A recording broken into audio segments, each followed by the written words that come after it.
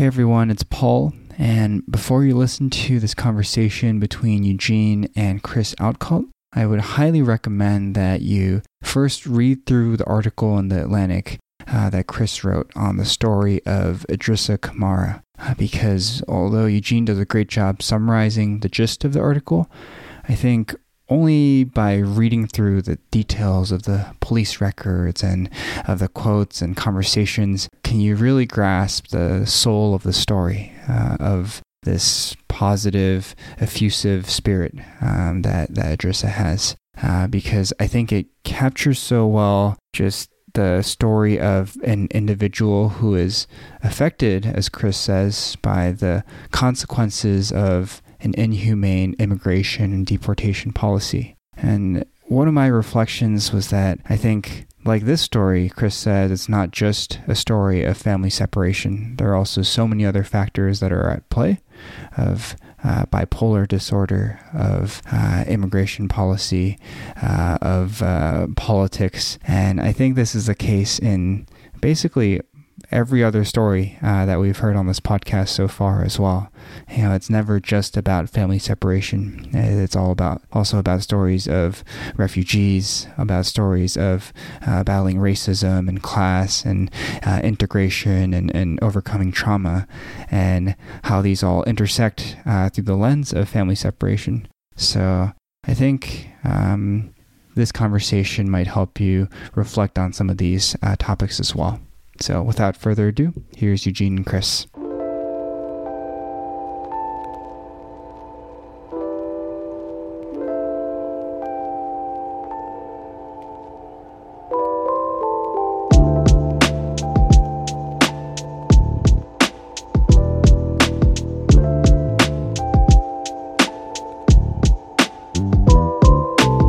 Welcome back to the Divided Families podcast. Today I am very, very lucky to be with the writer of a very, very impactful piece. I guess Paul actually read it. My friend Paul, who works with me on this podcast, read it last night just before to help kind of prep some questions. And he said, wow, this is almost like a sad movie in real life. So it's called When a Family Separation Becomes Permanent. It was published at the beginning of August in The Atlantic this year. And yeah, we're very, very lucky to have the writer, Chris Outcalt. Is that how you pronounce your last name? Yeah. Yeah, thanks so much for taking the time, especially on short notice. Yeah, sure. No problem. My pleasure. And I guess just to preface this conversation, I did get my wisdom teeth pulled a couple of days ago.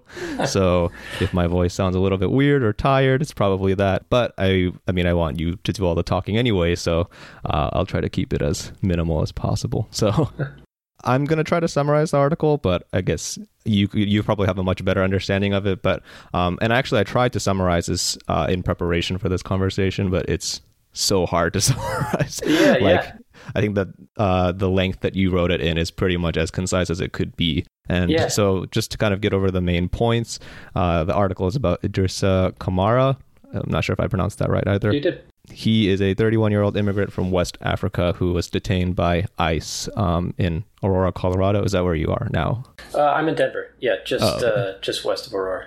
Mm-hmm. And he had a wife, Ari Woodson Kamara, and they had worked at the same social services organization in Colorado. And I think in 2019, Ari took her own life with a gun. Is that about it? And she left a note, and I guess I'll read the note because I think that it's one of the most powerful parts. Or would you like to read it?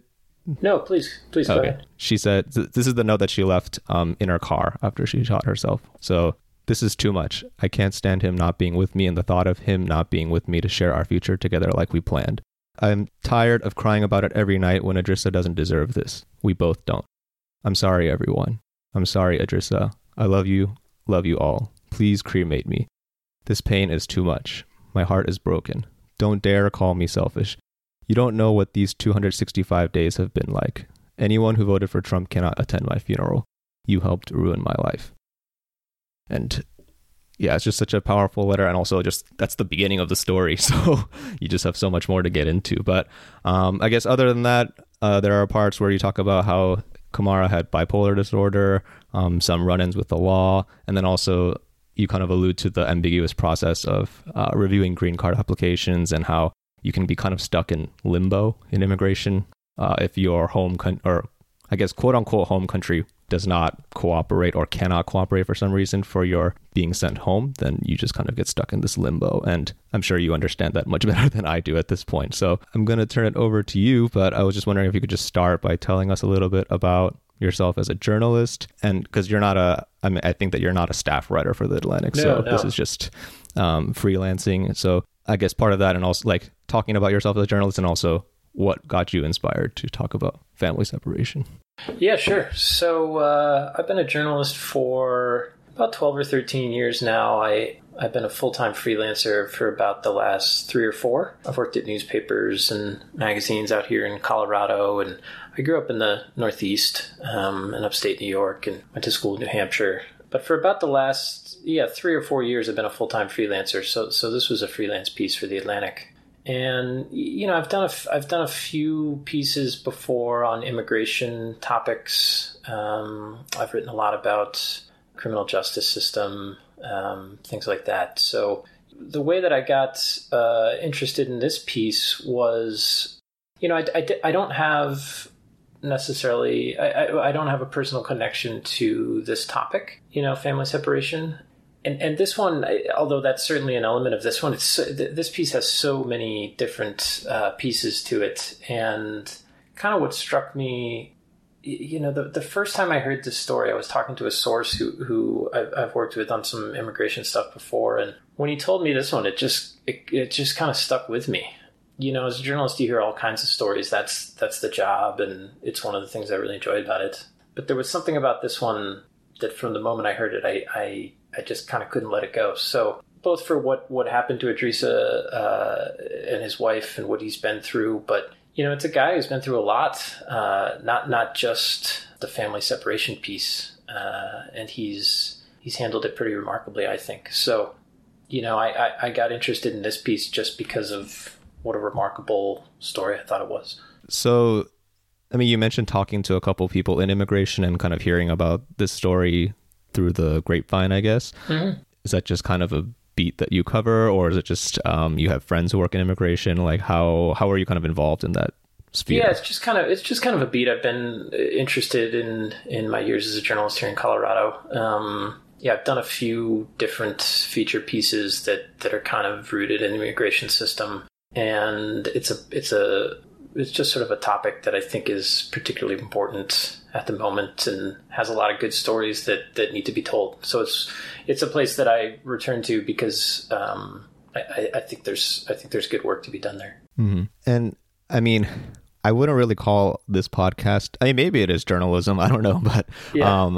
I'm sure that a lot of people, ourselves included, but a lot of listeners are kind of interested in journalism or storytelling. Yeah. And I thought that, as a journalist, I was wondering how you kind of technically approached gathering information for this piece. For this podcast, all we do is interview people, so it's not very complicated. But yours must have been much more multifaceted. So yeah, sure. The process of this one was, was first kind of getting to know Idrissa. So, getting an introduction to him, and he and I spoke at length, over the course of 3 or 4 different meetings over the span of a few months. And, so the beginnings of the piece was sort of just hearing his story and then sitting down and talking with him and listening to his story. So in terms of sort of gathering the technical elements of putting the piece together, that's kind of where it begins. Just sitting down and listening to the chronology of his life, which is kind of the, sort of the roots of the piece in many ways. The second biggest element for this piece was sort of kind of like the document gathering aspect of it. So, the opening scene is kind of reconstructed in part from the police report of the day that Ari, that day in question. And, some of that stuff his lawyers had already pulled together. Some of that stuff I had to track down, but those were kind of the two biggest, and so there's a moment at the end of the piece where, or toward the end of the piece where there's some back and forth between Ari and Idrissa in some cards, some letters that she had written to him while he was detained. Like those were things that Idrissa's legal team had already collected as part of some of the filings that they had put together. So, things like that become really helpful in sort of recreating moments in a piece like this. So those are the two biggest places that I kind of started as far as the reporting process. After that, it's kind of starting to fill in different voices and pieces around that. So people that knew Idrissa, people that knew Ari, those pieces kind of fit in around the structure of the piece, which is built initially from, several hours talking with Idrissa and then getting some of the documentation to help recreate some of those really impactful moments. I hadn't really thought about this while I was drafting the questions, I guess. But one thing that I thought of while you were talking about that was, did Idrissa have kind of a reason for giving you all this information in terms of like, did he have something that he wished to get out there, or was it just kind of, I guess we'll get to him later too, but yeah, sure. He seems like a very, very open and optimistic person too, but was there kind of, something that you formulated your story around? Well, I think for him in sharing his story, I think it was, I think he wanted to, he told me a couple of times throughout our conversations that, I just want people to know that, and remind people that, cherish the time that you have with your loved ones. Like it might be taken away in a moment that you're not expecting but if there's anything that I could pass along to people or that they might take from what I've lived through is that, please cherish the moments with the people that you're lucky to have in your life. And so I think for him, the motivation in talking about his story was just to share some of that kind of vibe. I mean, he is a very positive person. It's remarkable that he's so upbeat and optimistic even through all that he's experienced. And I think that that's true in the way that he was sort of talking about his life, that this is something he experienced. And if it's something that other people read about and can take something from in that sense, I think that's a little bit of where it comes from as far as him talking. Yeah, I think that's also really, really relevant today for for COVID plus immigration in general. So, most of our conversations, we kind of just finished the reporting process, like kind of as this was all hitting. But you're right. So we didn't talk about that a ton. But you're right. It is a very relevant message outside of the immigration context in the world that we're living in now. Just to cherish the people that are around you and the loved ones that you're lucky to have. Yeah, that's relevant.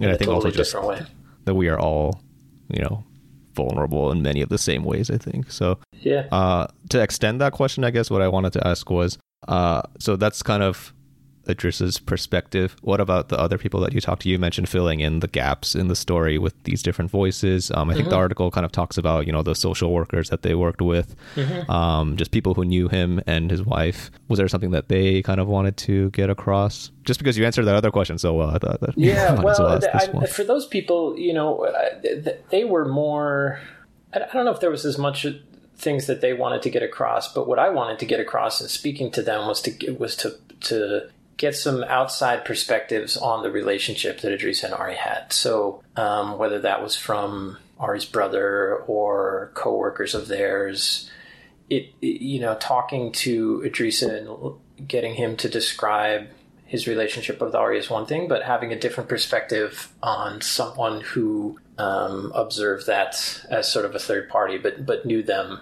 that kind of thing I think is valuable in any piece. You're trying to gather different perspectives. And so I don't know what their motivation might have been necessarily, but for me, that's a point of view that is helpful to have in the piece. It just helps round out Idrissa and Ari as characters and as human beings, and because the story's about them. So it helps to have those differing perspectives. So to zoom out then, I guess, like for me, I guess when I came across this piece, I browse the Atlantic every once in a while throughout the week, and I just happened to find something about family separation in the title. And that was really surprising to me because I hadn't seen anything like that in many, many, many months. Yeah. I think was it 2018, 2019, like early in January, February, around one of those years. I don't know, time is kind of not a real thing anymore to me under this quarantine. So, but Yeah, at that time, I remember there was obviously the Mexico border situation was the first huge like family separation crisis on the media. And then I remember there were other articles like in the New Yorker, there's one about incarcerated mothers. And there's also just a lot of these other stories that kind of gradually popped up. And then it died down a little bit. And that's around when Paul and I started thinking about this podcast and how can we kind of keep this, on the radar and also bring together other stories. But for you, it's kind of like, why did you what did you kind of hope to get audiences to think about by bringing this up again? I don't want to say randomly because it's not really random. It's always been there. Yeah. But was there kind of a hope for your piece in that sense in terms of breaking it back into the media? Yeah. Yeah, it's interesting. Like, I didn't necessarily think of this as we were talking about this maybe a little bit before, but I didn't necessarily think of this as specifically as a family separation story. So because,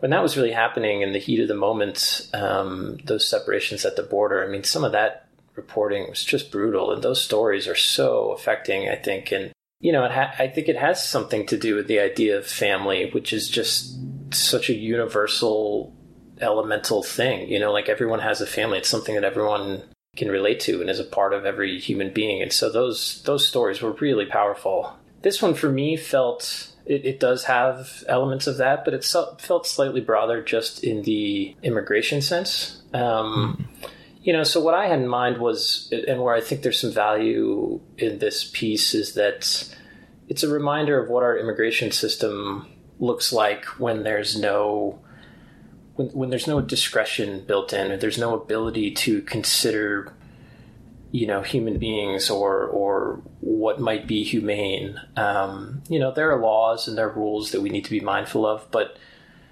for this piece, I thought it would be helpful for people to be reminded of what an immigration policy looks like, that sort of we arrest anyone, anytime, anywhere, without any questions asked, what that can do. And this is a story of what can happen, and I actually heard from, it was a woman who, I think the organization was in DC. It was a woman who runs an immigrant rights advocacy organization in DC, after the piece ran, and she had reached out about this story, and she said, this is obviously Idris's story is so unique, but there are others like it. And this happens a lot, and it's happening still today. And, so for me, the message of the piece, or what I hope people take away from it, is just a reminder of how brutal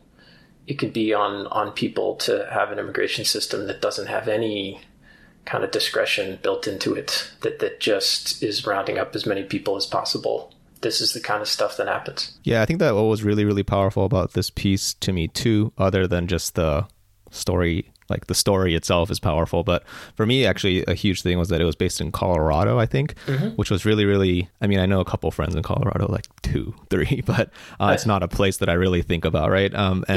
You think about family separation as happening only at the border, or for this podcast, we kind of talk about like North Korea, South Korea, like places that are far away. So for me, it was just kind of, Colorado is like, it's here, like in the center of America, right? Yeah. And it's just kind of realizing that it's much closer, like these problems are not far away at all, was a huge part of it. That is kind of how this podcast began a little bit, is when I learned about family separation for Korean families. And then it was happening around the time of the Mexico border situation. And it just brought me so much closer to empathizing. Not that I couldn't empathize before, but just it made it so much more immediate. So I really liked that it was based in Colorado. I was just wondering, and as a resident of Denver, how do you kind of see family separation or these problems with immigration playing a role in, the community itself? It's a huge topic here in Colorado. I mean, Colorado has a really vibrant immigrant community, and there are a lot of good activists here working on these topics. I'm not the best expert of sort of all of them and what's going on right this second, but it's a big deal here. And these people, these folks are part of our communities, and so Idrissa had lived here. He's been here a long time. Like, this is his life, and it was certainly Ari's life, and so it's, I imagine there are stories like this all over the West and all over the country, that it does seem to, the news of these types of things happening does seem to come, at least initially, from the border. But you're right, it is. I think it's something that's happening everywhere, and certainly is the case here in Denver and in Colorado. Yeah, and I guess I'm thinking about this a little bit more, and I don't really want to make it sound like a conspiracy theory, but I feel like part of it is also just not to rile us up too much in our own small spaces. Yeah. Given, all of the protests that have also happened, among other things in 2020. Yeah. When you kind of point out things that are happening right at your doorstep, police brutality. Oh, it's been here the whole time. Oh, now I'm mad. So, right. I guess there's hope for that too, I guess, in terms of change and in terms of bringing up these stories close at home and importance there. I hope so. And I think one really, really, I keep saying there's so many really, really interesting parts. That the whole thing is really interesting. So if you haven't read it, you should go read it. But the part that really struck me, other than the fact that it was based in Colorado, was when you talked to, I think it was a professor who talks about how family separation affects entire communities in terms of giving people a lack of trust in public institutions. And that just, for me, it made sense. Like, I'm not going to trust immigration, but she kind of broadened it to include basic things like public parks, churches, anything kind of. So that was a really, really interesting implication and kind of further, like, broader consequence of family separation. But was there anything else? You could also add on that, but was there anything else that was kind of a surprise or larger kind of implication of these immigration policies? Yeah, that research was interesting to me too. I found that was something I was not super familiar with before I was working on this piece. And for the purposes of the piece, it wasn't something I spent a ton of time on. The piece is mostly focused on the arc of Idrissa's life. But, when I was reading through some of the summaries of that research, it kind of makes sense, right? Like, it's not surprising. It's the kind of thing that I think immigrant rights advocates have been screaming about for a long time, that these folks are inextricably linked to these communities, and when you start messing with that, it has ripples in all kinds of areas and things that you can't necessarily anticipate. I think I think Idrissa's story and what happened to he and Ari is an example of that. Like, you just can't anticipate something like this happening. So, I don't know. I didn't dive into that research a ton, but it felt very relevant to mention to me, just because, Ari was such a part of that community. Idrissa was such a part of that community. And we start just detaining people without sort of thinking about the humanity of the situations that they're in. This is the kind of thing that happens. For me, that was really, really interesting, because family separation is often, I think that we think about it too small or too broad, if that makes sense. Like, it's too small in terms of, this child is separated from their mother. That's awful. But it's contained to that family. Or it's too broad. It's like North Korea, South Korea. There's nothing you can do about it. It's two governments. Like, there's this history, just stay out of it. But like, this ripple effect situation kind of made me think about how it's just, the medium sized, for lack of a fancier word, I guess, is much more impactful and like tangible in our regular communities, in terms of just, why don't I see, these immigrant people from these immigrant communities at these church services, for example? It might be somewhat related to these immigration policies. So I think that was kind of, something that we both should probably dig deeper into, but it was a good starting point for me. Yeah. Right on. Me too.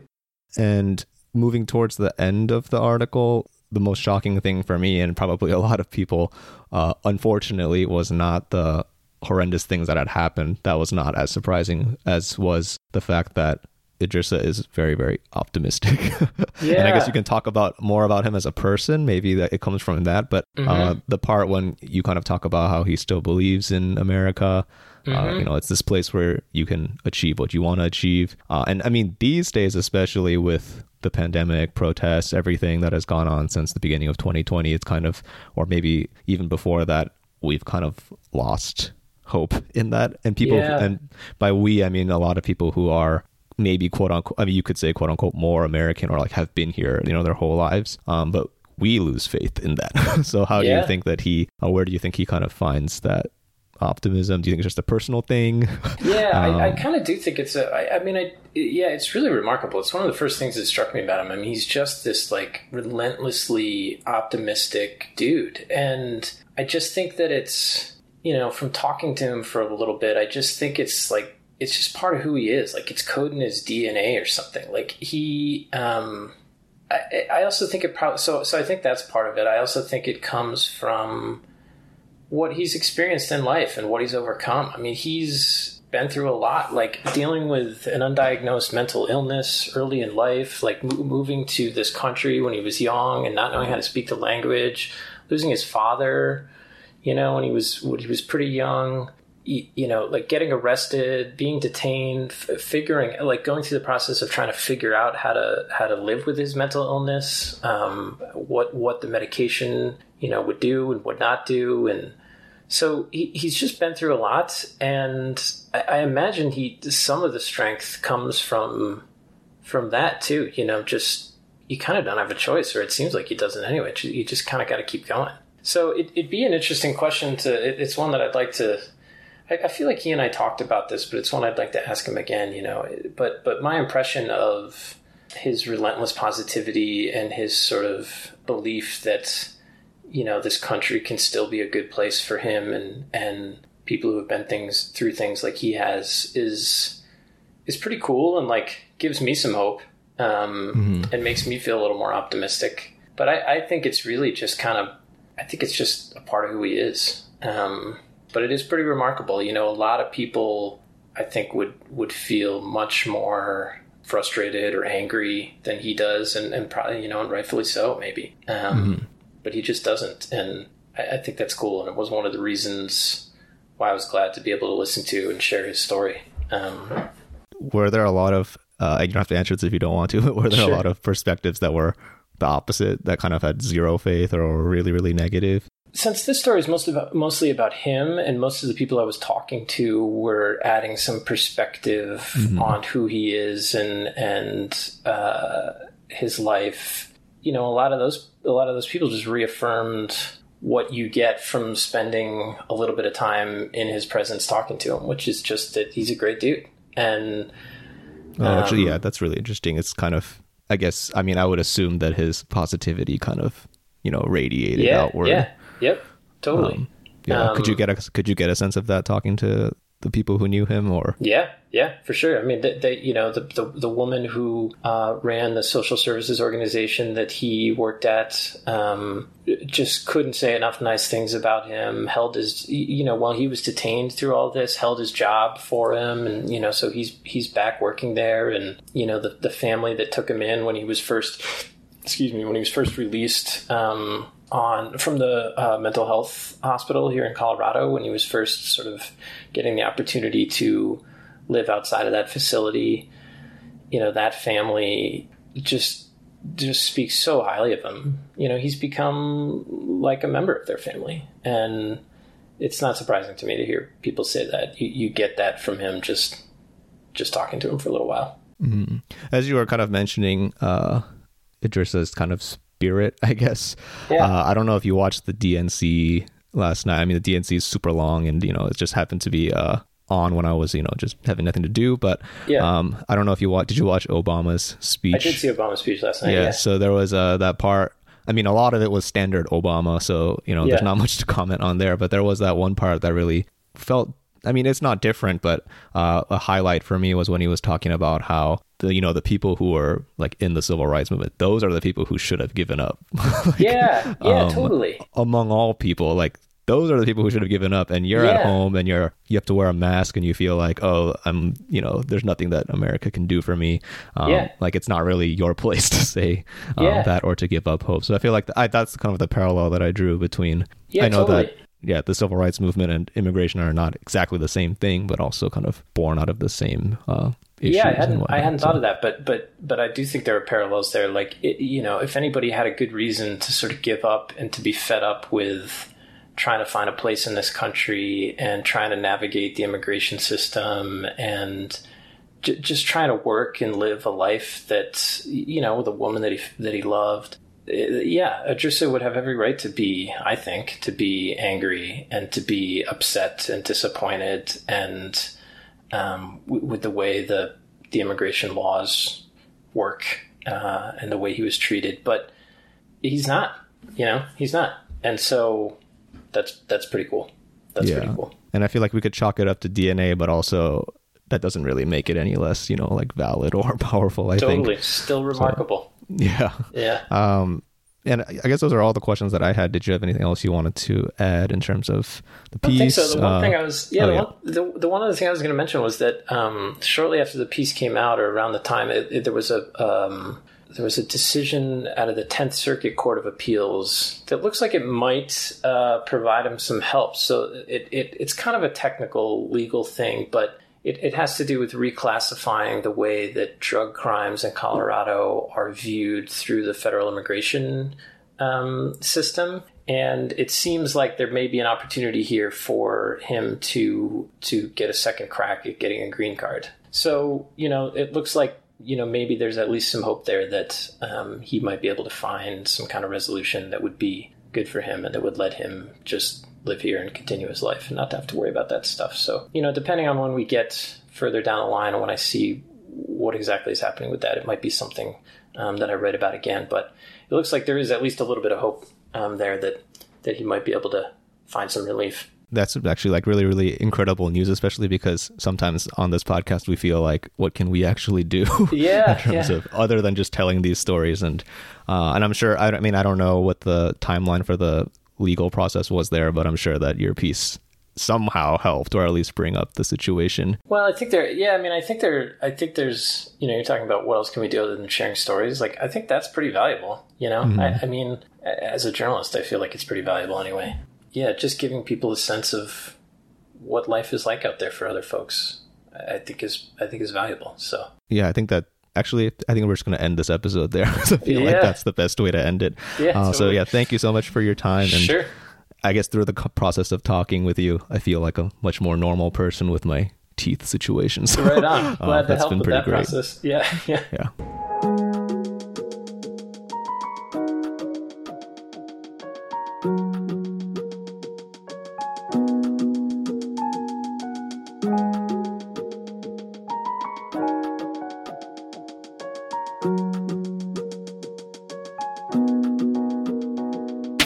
Thanks so much for tuning in to another episode of the Divided Families podcast. If you're interested in listening to more stories of family separation or learning more about our project, please follow us on social media at Divided Families Podcast. Thanks as always to Flannel Albert for the wonderful music, and see you next time.